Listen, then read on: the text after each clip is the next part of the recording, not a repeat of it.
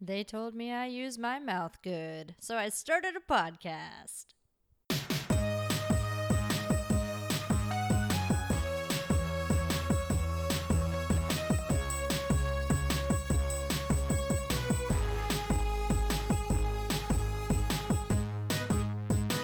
We can find our desires.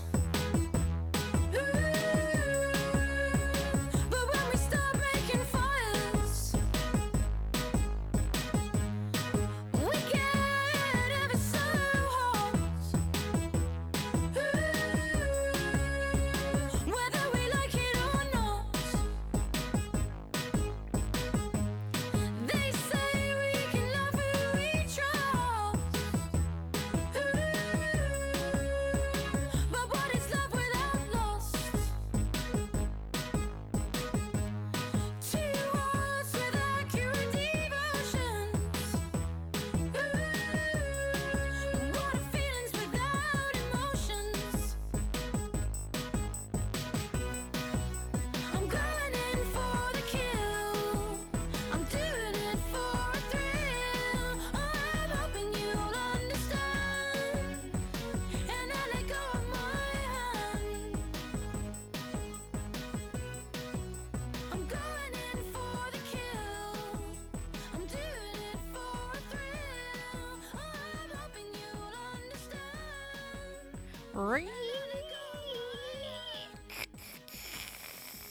All right. Hello. It is MK Lords, and this is Iconosass. It is July 4th, 2017. Some people know this day as Independence Day, but I know it as my birthday. So it is my birthday. It's also the 4th of July, Independence Day, big day for America and Americans. And I'm doing a podcast instead of going out and braving the crowds and listening to the fireworks and watching the fireworks, which is fine. I've seen a lot of fireworks in my day. You may even hear some of them in the background of this recording because there's a lot of activity outside my little apartment right now. So, yeah, I mean, I'm not a big fan of the traffic and stuff like that. And, you know, it's always interesting having a birthday on the 4th of July. The irony of me having a birthday on that day isn't lost on me, considering, well, I'm pretty outspoken and have been for as long as I can remember. When I started doing the show, I was like, oh, I don't want to make it super political. And then all I could talk about was kind of politics and stuff, or at least part of it. I try to change it up. I'm really trying. I'm trying to break out of talking about politics and stuff. But yeah, sometimes I get fixated on what's going on and all of that shit. But anyway, I've had a pretty good birthday. I caught up with a lot of people, just kind of chatting with them, just talking with old friends and kind of newer friends, and it's been a really chill day, which is kind of what I needed. How I would celebrate my birthday in the past was kind of with giant parties and stuff like that, and it was always a lot of fun. But as I get older, I kind of like really chill birthdays. So that's kind of what I did this year. You know, I've changed a lot in the last couple of years, and I was thinking back to the person I was even just a year ago. And a year ago, I was in San Diego. I had quit my job at a startup. I was driving for Lyft, but I was also very directionless and didn't really know where I was heading, and a lot of things were falling apart around me. And then they kept falling apart, and things got kind of crazy, and I wound up back in Florida, and it's been one of the hardest years of my life, to be honest. I'm going to maybe get into a little bit of personal stuff for this podcast episode, but maybe it's necessary. And I've grown a lot. I've learned a lot. I'm getting closer to, I don't want to give my age away too much, but I've probably mentioned it in the show before, so you can probably deduct from that. But I've been all over the kind of political spectrum in a lot of ways, and a day like today is very fraught with political overtones. I mean, I can't tell you how much red, white, and blue shit I've eaten because my birthday falls on this day. And that's fine. And my kind of start with political stuff probably happened when I was really young. I remember during the Clinton administration when they were gearing up to invade Kosovo, and I was very distraught over it, even though I was a child. I was very concerned about the people over there, and I just remember thinking, what could they have possibly done to warrant this type of aggression? And that stuck with me for a long time, and I got really politically active under the George W. Bush years. I was very anti-war. I would say, kind of left progressive, Democrat Party type person for a little while. And then I got kind of closer to, I would say, left anarchism, totally against the state. I didn't see it helping me or my friends, and I also saw the institutions around me that weren't directly supported by the state, but the religious institutions and social institutions, and saw them as very oppressive forces in general. And from there, I kind of discovered libertarianism, and I've met a lot of good friends through that. And then I kind of got into a more centrist form of anarchism, I guess you could say. And I think that my core values have remained about the same, but the tactics that I kind of talk about have changed. And also, I mean, I'm always going to be opinionated. I've gotten kicked off of several different things for being really opinionated, and I don't really see that ever changing. So, again, the irony isn't lost on me. I've spent a lot of time criticizing the government of this country and the social institutions enforced by this country and all of that. I've definitely spent a lot of time doing that. I've done my fair share of sneering about this country. And I always joke that America steals my thunder since my birthday falls on July 4th. So it's kind of like a running thing that I kind of do. And I could get angry about what this day means to a lot of people in this country, but I'd rather tell a story. So, yesterday, I was photographing the home of a middle-aged Arab couple, and I'm usually on a tight schedule, and when I went to photograph the main areas, they told me that they had something sweet for me. And they invited me to sit down with them and offered me homemade harissa with cherries. So, harissa is a cake made with coconut and a little bit of sweet cream in the middle, really tasty. And it turns out I had met the man before at another photo shoot I had done because he was a contractor. And their house was modest but beautifully decorated, and he showed me artifacts that were hundreds of years old. His wife was incredibly hospitable and told me several times that I was welcome to come to their home anytime. For a brief moment, we were all just Americans eating some cake. As I was leaving, she walked me to my car and was apologizing for her English.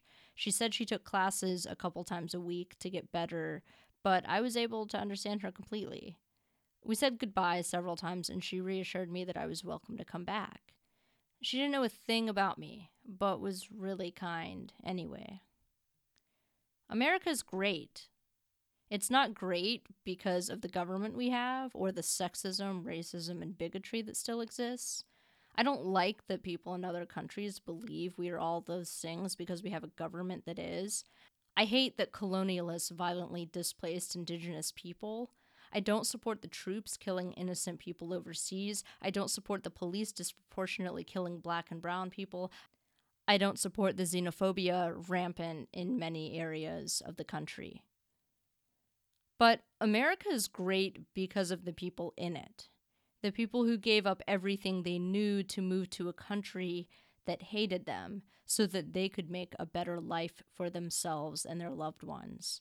The people who worked any and every job they could and learned one of the hardest languages you can and faced horrendous discrimination, yet still kept going.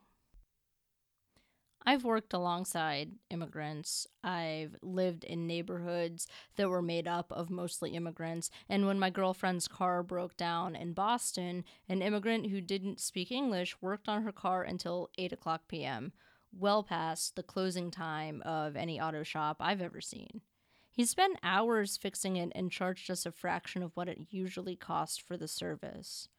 I've experienced such generosity from immigrants throughout my life, whether it was working in the restaurant industry or having my car keys returned to me when I absentmindedly left them on a mailbox in Chula Vista, or seeing a man work for hours on a car even when he didn't have to, just so two queer people he didn't even know wouldn't get stranded. No immigrant ever called me a faggot. So when I hear people bitch about others moving here to make their lives better or waving around their Civil War participation trophies, that's the Confederate flag, if you're wondering, I roll my eyes into space. How fucking dare you attack your fellow people for committing the crime of wanting to be an American?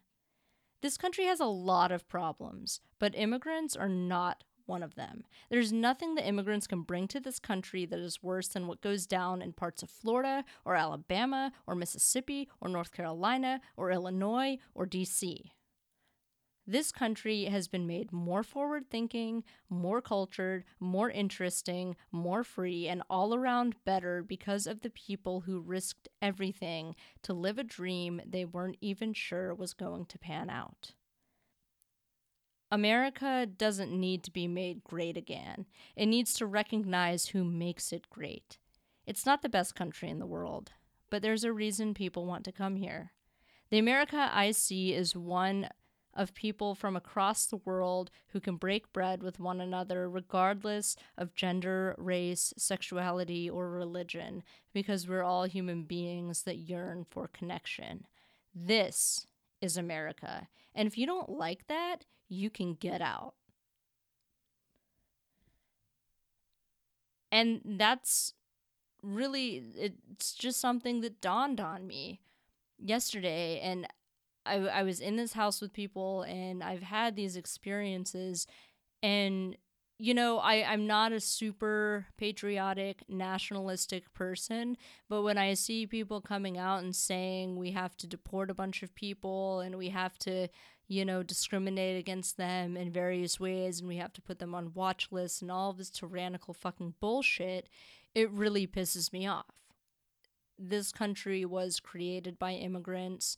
We are freer because of the people who are bringing over their cultures and sharing them, and we can all grow together because of that. And that's my 4th of July rant. That's as America as I'm ever going to go on everyone, you know. But I do feel very fortunate to have been born into this country and have the opportunities that I've had. And it's been difficult. I've lived in poverty quite a bit. I still kind of am. And I'd still rather be here than in a lot of other parts of the world. And I'm not trying to get all sentimental on you or anything like that. But yeah, I am grateful for the amount of freedoms that I do have, due to the efforts of a lot of radical people. It's radicals who have made us freer. And I salute them, and I think that's one way I can kind of keep things in perspective on the 4th of July / my birthday. there is still so much to critique about this country and the direction it's been heading in lately and all of that. And surely I'll be doing that on this podcast quite a bit. But I will say it has created a kind of cool culture. So, yeah, I'm grateful to be alive right now. I made it through an extremely rough year, and even before that, things were not easy. I've been kind of fighting this weird, chaotic, uphill battle for, I would say, about 3 years to try to get my life together after it's just been one kind of crazy, chaotic, tragic thing after the other.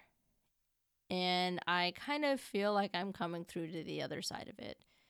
And it's taken a long time to do that. I've had to do a lot of work on myself, but I kind of feel like I'm on a much better trajectory.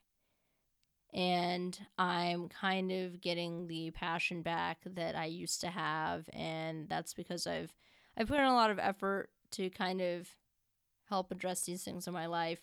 And I've also been kind of opening myself up to things that I didn't think would work in the past and stuff like that, and trying to adjust things in various ways. And it seems to be working all right.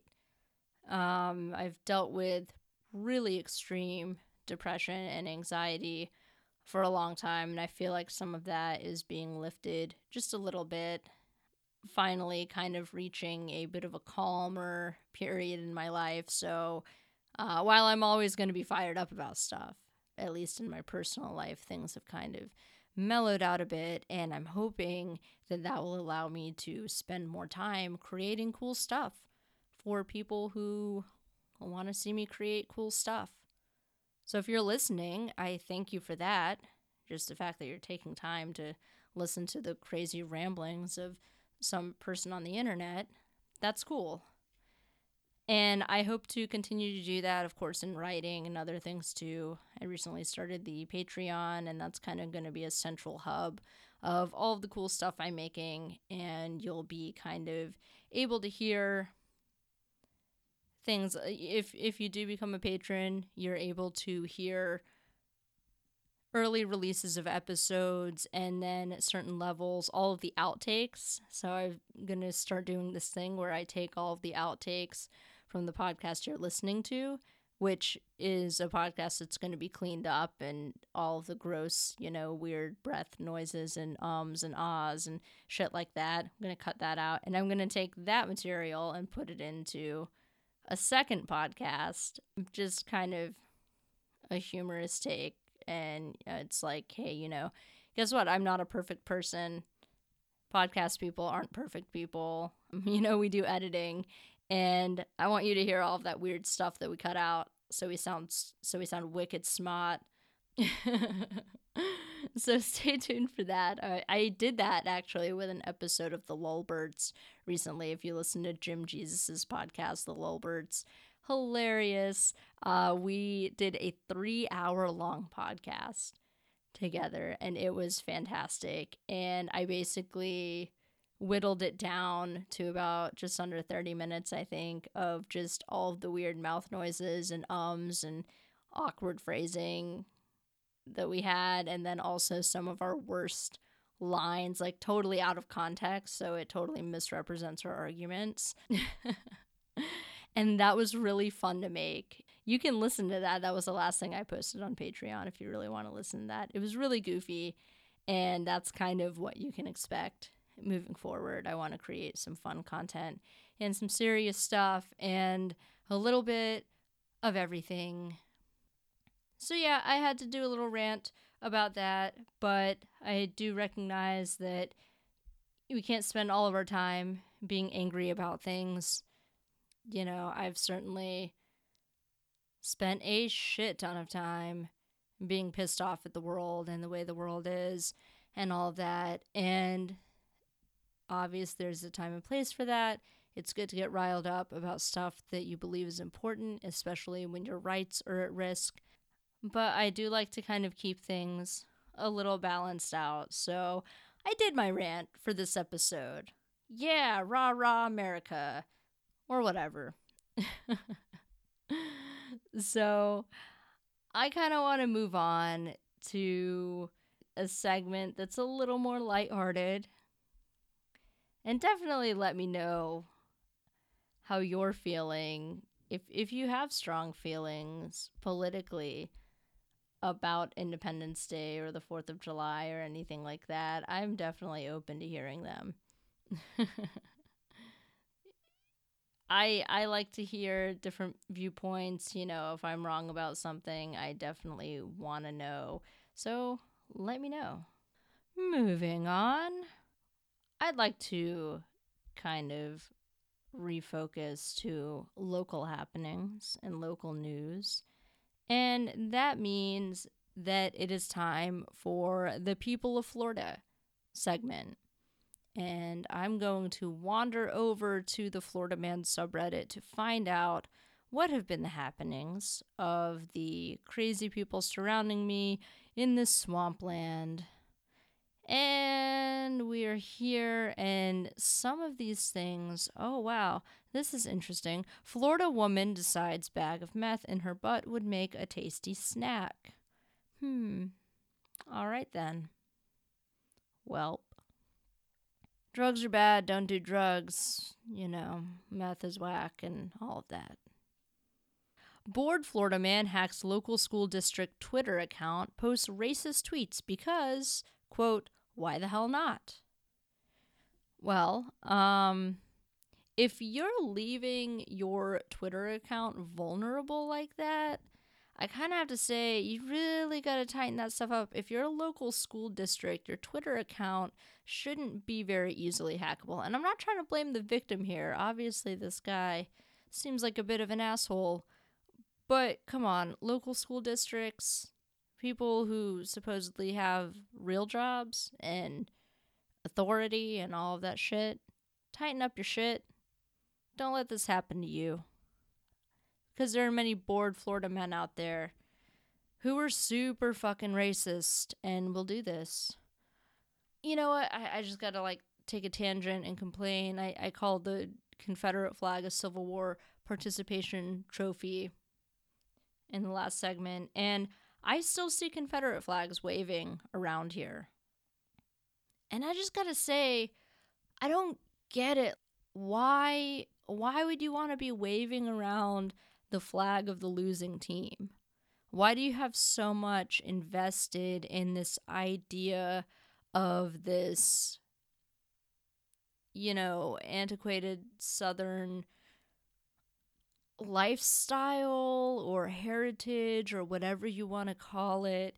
And just for the record, all of the people who are going to be like, well, it's heritage, not hate, then why are they always racist people, overtly racist? I've never seen a non-racist person being proud about their Confederate flag. It seems to highly correlate with racism. And, maybe there's some outliers or something of people who aren't racist and are just like, well, my free speech or whatever the fuck ever. But let's be real. If you're waving that flag around, you probably have some deep-seated issues with race, and you need to figure that shit out. And I don't get why you'd celebrate being on the losing side. Spoiler alert, the South will not rise again. I know, it may be hard to believe, but you're just gonna have to. Thank God those people are dying out. All right, back to Florida people.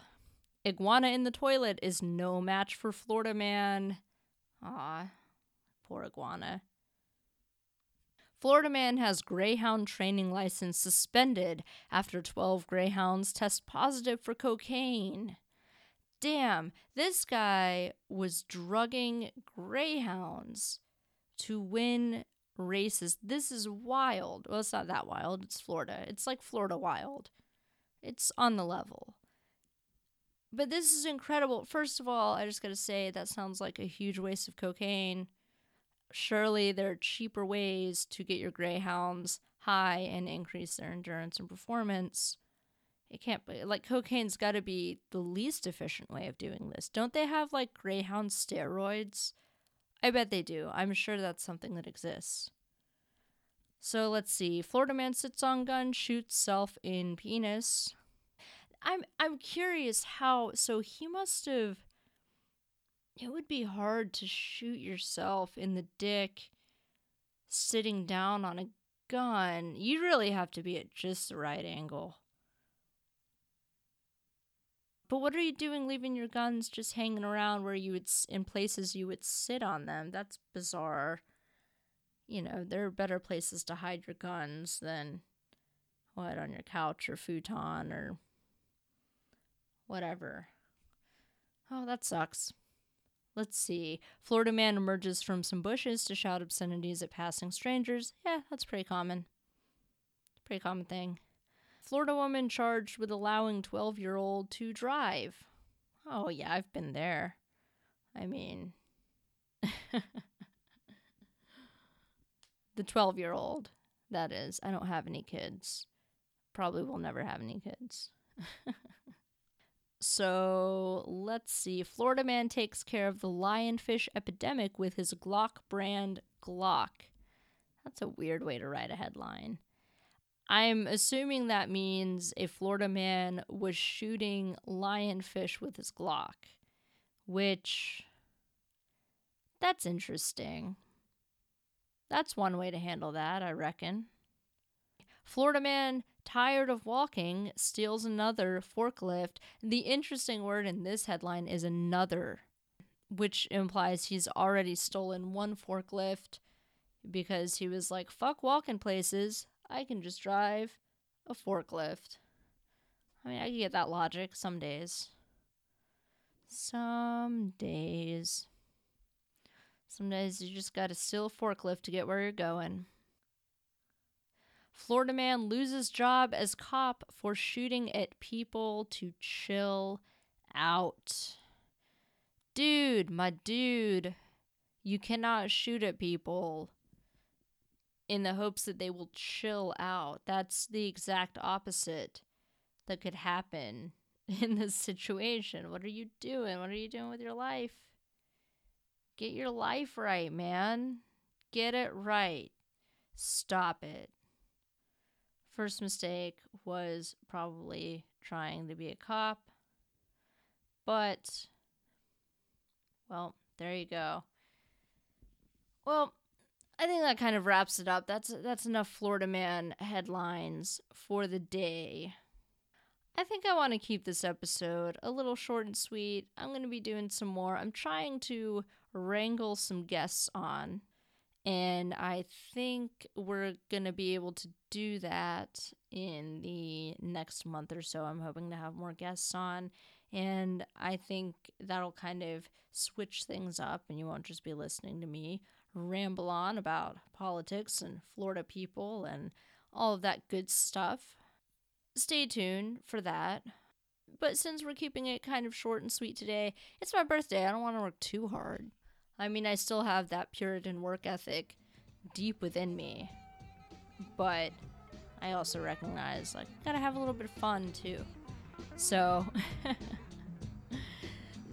I want to move on. If you're hearing that music, you know what time it is. It is time for the sassy bun of this episode. That's right. This sassy bun is very interesting, and this article is coming from, again, one of my favorite sites, Atlas Obscura. All kinds of very interesting articles on this site. I'm always finding good stuff on here to read. And this one might interest science fiction fans. And I've been a huge sci-fi fan for a long time, for most of my life. I've loved reading that type of material and even watching those types of shows and stuff like that. I wouldn't say I'm at super nerd level. You know, like I wouldn't say that I'm great at recalling all of the, you know, specific names of actors and stuff, like if we're talking about shows and then like all the different intricacies and stuff like that. But I do appreciate the genre, and it's something I've always been fascinated by. And the title of this article is one of the earliest science fiction books was written in the 1600s by a duchess, and her name was Lady Margaret Cavendish. Now, some of you may also be familiar with another sassy bun science fiction writer named Mary Shelley, who wrote Frankenstein. And if you haven't read that classic, stop what you're doing and read it. It's still extremely good, even if the language is a little bit older and all of that. But she's often credited with being one of the earliest science fiction writers as well. I mean, talk about creating this awesome genre. So this is interesting. This article starts with, no one could get into a philosophical argument with Lady Margaret Cavendish, Duchess of Newcastle upon Tyne, and walk away unchanged. Born in 1623, Cavendish was an outspoken aristocrat who traveled in circles of scientific thinkers and broke ground on proto-feminism, natural philosophy, the 17th century term for science, and social politics. In her lifetime, she published 20 books, but amid her poetry and essays, she also published one of the earliest examples of science fiction. In 1666, she named it The Description of a New World, called The Blazing World. And this is awesome. So this is kind of a summary of the story. In the story, a woman is kidnapped by a lovesick merchant sailor, then forced to join him at sea. After a windstorm sends the ship north and kills the men, the woman walks through a portal at the North Pole into a new world, one with stars so bright midnight could be mistaken for midday. A parallel universe where creatures are sentient and worm men, ape men, fish men, bird men, and lice men populate the planet. They speak one language, they worship one god, and they have no wars. She becomes their empress, and with her otherworldly subjects, she explores natural wonders and questions their observations using science. How imaginative, how interesting. And this was interesting. She started it by addressing women in the audience. So she was hoping that women would read this book. And I don't know if you've read a lot of literature in the 1600s. As an English nerd, I had to. And let me tell you, not a lot of it was made for a woman audience. There weren't that many female authors. The stories were definitely not written for women. And so this is definitely a unique thing, too. So she starts it all by addressing the women in the audience and saying, "To all noble and worthy ladies." And then she lets them know about the strange trip in store for them. And this is a quote from it. "The first part is romancical, the second philosophical, and the third is merely fancy, or, as I may call it, fantastical. And if, noble ladies, you should chance to take pleasure in reading these fancies, I shall account myself a happy creatoress. If not, I must be content to live a melancholy life in my own world, which I cannot call a poor world, if poverty be only want of gold and jewels, for there is more gold in it than all the chymists ever made, or, as I verily believe, will ever be able to make." And the article goes on, but when Cavendish put her pen to paper, she didn't just aim to tell a fun story. She also examined popular theories about science. In the 17th century, scientists began asking new questions about how the natural world worked, using the slide rule, telescope, and microscope.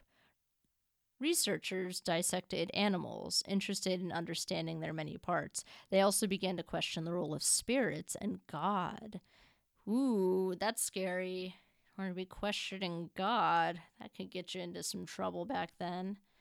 And Cavendish was fascinated by all of it. And again, consider this is the 1600s, so a very different time.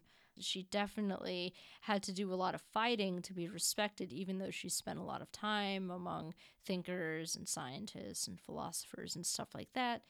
Women were not always super respected during this period of history.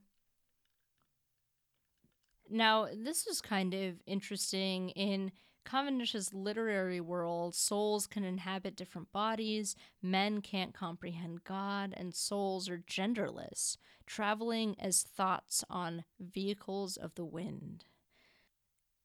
You know, whether or not you do believe in a soul and all of that, I would have a hard time assigning any gender to that concept. And where I'm at with the gender stuff, and eventually I want to do a series on gender that'll be coming a little bit later, but I don't really see it as necessary for contributions to society, and it shouldn't be something that people regard when we're talking about human rights. You shouldn't be treated differently because you present as a different gender or as no gender or things like that. Basically, I mean, I consider it to be a spook, and I don't go by any strong gender pronouns. I technically go by they, and I'm okay with being called she. I was assigned female at birth, and I present pretty femininely a lot of the time, and I'm okay with being called she because I do think there is a bit of a subversiveness in femininity, but I also have never felt that I've fully identified as completely feminine. I've always wanted to be seen as more androgynous, and I've wanted to be seen for the contributions I'm making, and not because I'm making these contributions while having certain body parts or appearing to be a certain gender. And as my listeners may know, body parts don't determine gender and all of that. So I think this is pretty interesting. I really hope that we see a world where there isn't gender, where it matters less and less over time, and people can also be respectful of the gender presentations of others if they do choose to strongly identify as a gender. I really think this struggle to kind of I know this is kind of a tangent, but I really think that this struggle that trans people face is similar to a new kind of civil rights movement.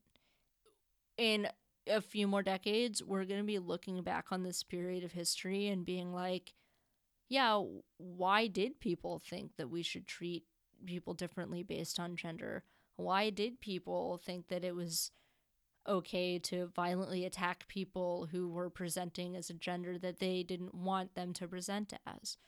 Why did people get so bent out of shape at using them as a pronoun? Or things like that. People are going to look back, and I think history will prove me right with this, that people are going to be very confused looking back at this period of history and all of the controversy around something that I think intuitively people know shouldn't be violently enforced, and it shouldn't be forced on people from such an early age, and that they know it's damaging, and that there's a lot of insecurities around it, and that's why people attack each other, and that's why people are so violent towards anyone who's not gender conforming. So, kind of my side tangent on gender. It's one of my favorite topics, and you're going to be hearing a lot more about that. But I want to get back to Cavendish because I want to kind of learn a little bit more about her. Let me tell you a little bit more about her upbringing. So, growing up during the English Civil War, Cavendish had an unusual upbringing for a woman in the 17th century. Described as a shy child, she lived for years with other royals in exile. But upon her return to England as a duchess, she gained entry to a scientific world that most women of her time could not access. Her husband, who was also involved in natural philosophy, supported her interests and connected her with Thomas Hobbes, Robert Boyle, and Rene Descartes. Cavendish was recognized as the first female natural philosopher or scientist of her time. She was also the first woman to be invited to observe experiments at the new British Royal Society, a forum for scientists, in light of her contributions to natural philosophy in her poems and plays. Unfortunately, she was the last woman for over a century because a ban on women was instituted, lasting until 1945. So get this. She was the first woman to be invited to observe these experiments at the British Royal Society, and the last, because they banned it from this. So think about this: from the 1600s until 1945, women were not allowed to even come and observe experiences going on in the British Royal Society. Now, I don't know how you can look at that giant gap of time and tell me that, like, women's rights are totally equal now if it took them until 1945, which I get where we're at now in history seems like a long time ago, but really isn't. I mean, these are decades and decades and decades, centuries that women were not allowed to participate and their contributions were not heard. Contributions that we don't know if they could have pushed us way farther along technologically, scientifically, medically. You'll remember one of my sassy buns in a past episode was a doctor who was the first doctor to successfully perform a C-section. And she was a woman disguised as a man because women were not allowed to practice medicine. So just think of all of these things that we've lost out on, whether they were social institutions or government institutions, just banning women. For what reason? No good ones. Obviously, she was recognized as the first female natural philosopher. Like, she was hanging out with Hobbes and Descartes, and these were people who were her colleagues, and you recognize their names from history, but where is her name being said? Like, where is that? So again, like, you can't look at the way things are today and tell me that, oh, well, it's okay. We don't know how much better things could have been if women had been allowed to participate, and we don't know how that has affected women's success today, because when you are suppressed for generations and generations, over time, you learn what is appropriate and what isn't appropriate societally speaking, and you suppress maybe your natural talents based on that. So you can't discount the socialization factor when it comes to differences in gender. Kind of moving on. So despite her shyness and melancholic episodes, Cavendish challenged society's view of women, which made her subject to ridicule. Oh, shocking, I know. She wore her own inventive style of dress and was seen as too outspoken in body for a true lady. She not only believed in animal rights, she criticized values of her society, including its obsession with constant technological advancement. This, among other beliefs, earned her the nickname Mad Madge. So, for the record, if you're questioning society and you're outspoken and you are way forward thinking and critical of society, if you're a man, you're seen as an iconoclast, you're seen as a radical, there are all these positive things that you're seen as. But if you're a woman in the 1600s, you're seen as mad or crazy or hysterical. That's another common insult for women. Again, double standards, all of that. But she didn't let it get her down. She still wrote, she still contributed, she still kicked ass in a lot of ways because she was a true sassy bun. And none of this discouraged her from participating in natural philosophy. She wrote volumes, sending them to contemporaries in her field without shame. In her work, The Blazing World, written 6 years after the British Royal Society formed, Cavendish's protagonists question popular beliefs about the universe and use reason to examine scientific theories. The two main characters are both women, known as the Empress and the Duchess. Got those strong female leads. That's what I'm talking about. And if you change some of the wording around, The Blazing World resembles a modern science fiction story. Basically, the Empress enters a portal in the book and enters another dimension where she's now among the people of the Blazing World, as her universe was called. And it came in colors ranging from green to scarlet and had what we may now call alien technology. And this was awesome. So there was like even some like kind of magic in the book, but a lot of that magic is technology. Technology is basically magic. I mean, it's as close to magic as you're going to get. But yeah, so this is awesome. So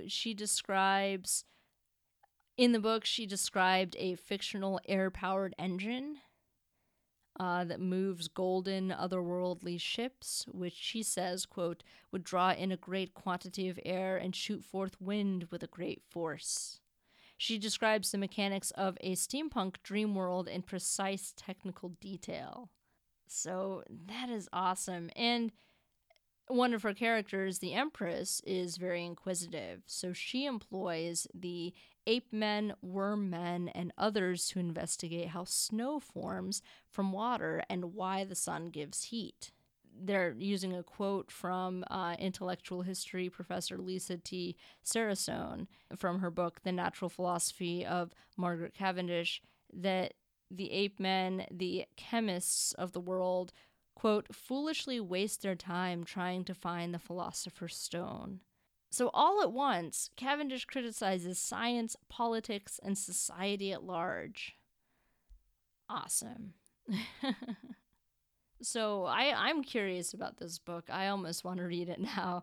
I know it would be probably a pretty interesting read. And so yeah, I mean, she was very critical of everything. She was very outspoken, and she didn't let the forceful discrimination of her day get in her way. And I mean, really, that's what sassy buns do. Like, you can't let this stuff get in your way. We live in a pretty sexist society, but you just kind of have to kick through it and come out guns a-blazing and say fuck it and fuck what other people think. I don't care if people think I'm ladylike or any of that other bullshit. You just have to fucking go for it. And she did, and well-behaved women rarely make history. And it's true. So she was kicking ass.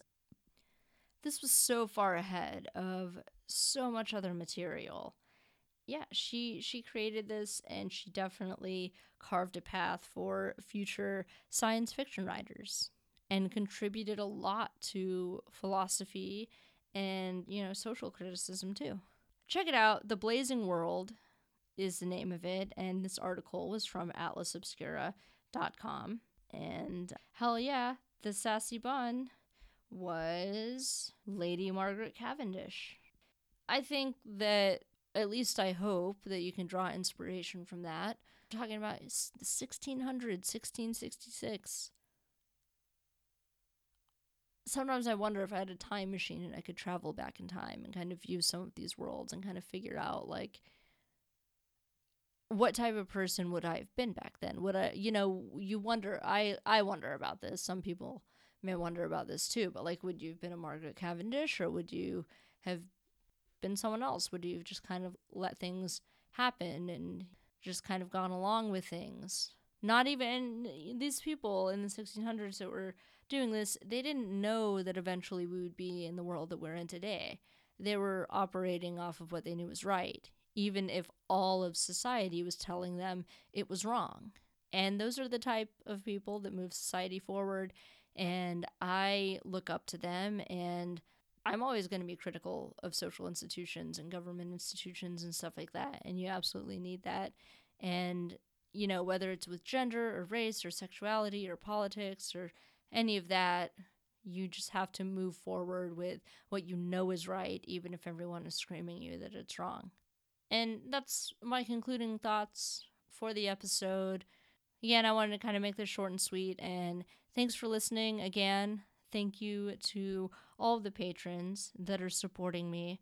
And if you'd like to contribute, you can check out my Patreon. I'm on there under, patreon.com/mklords. You can send email if you come across weird stories or sassy buns or people that or things that you want me to talk about. Send it on over to iconosass@gmail.com, and you're gonna be in for a real treat in the next few months. I've got some cool stuff planned. So thanks again for your support, and catch you next time. In darkness we can see. You're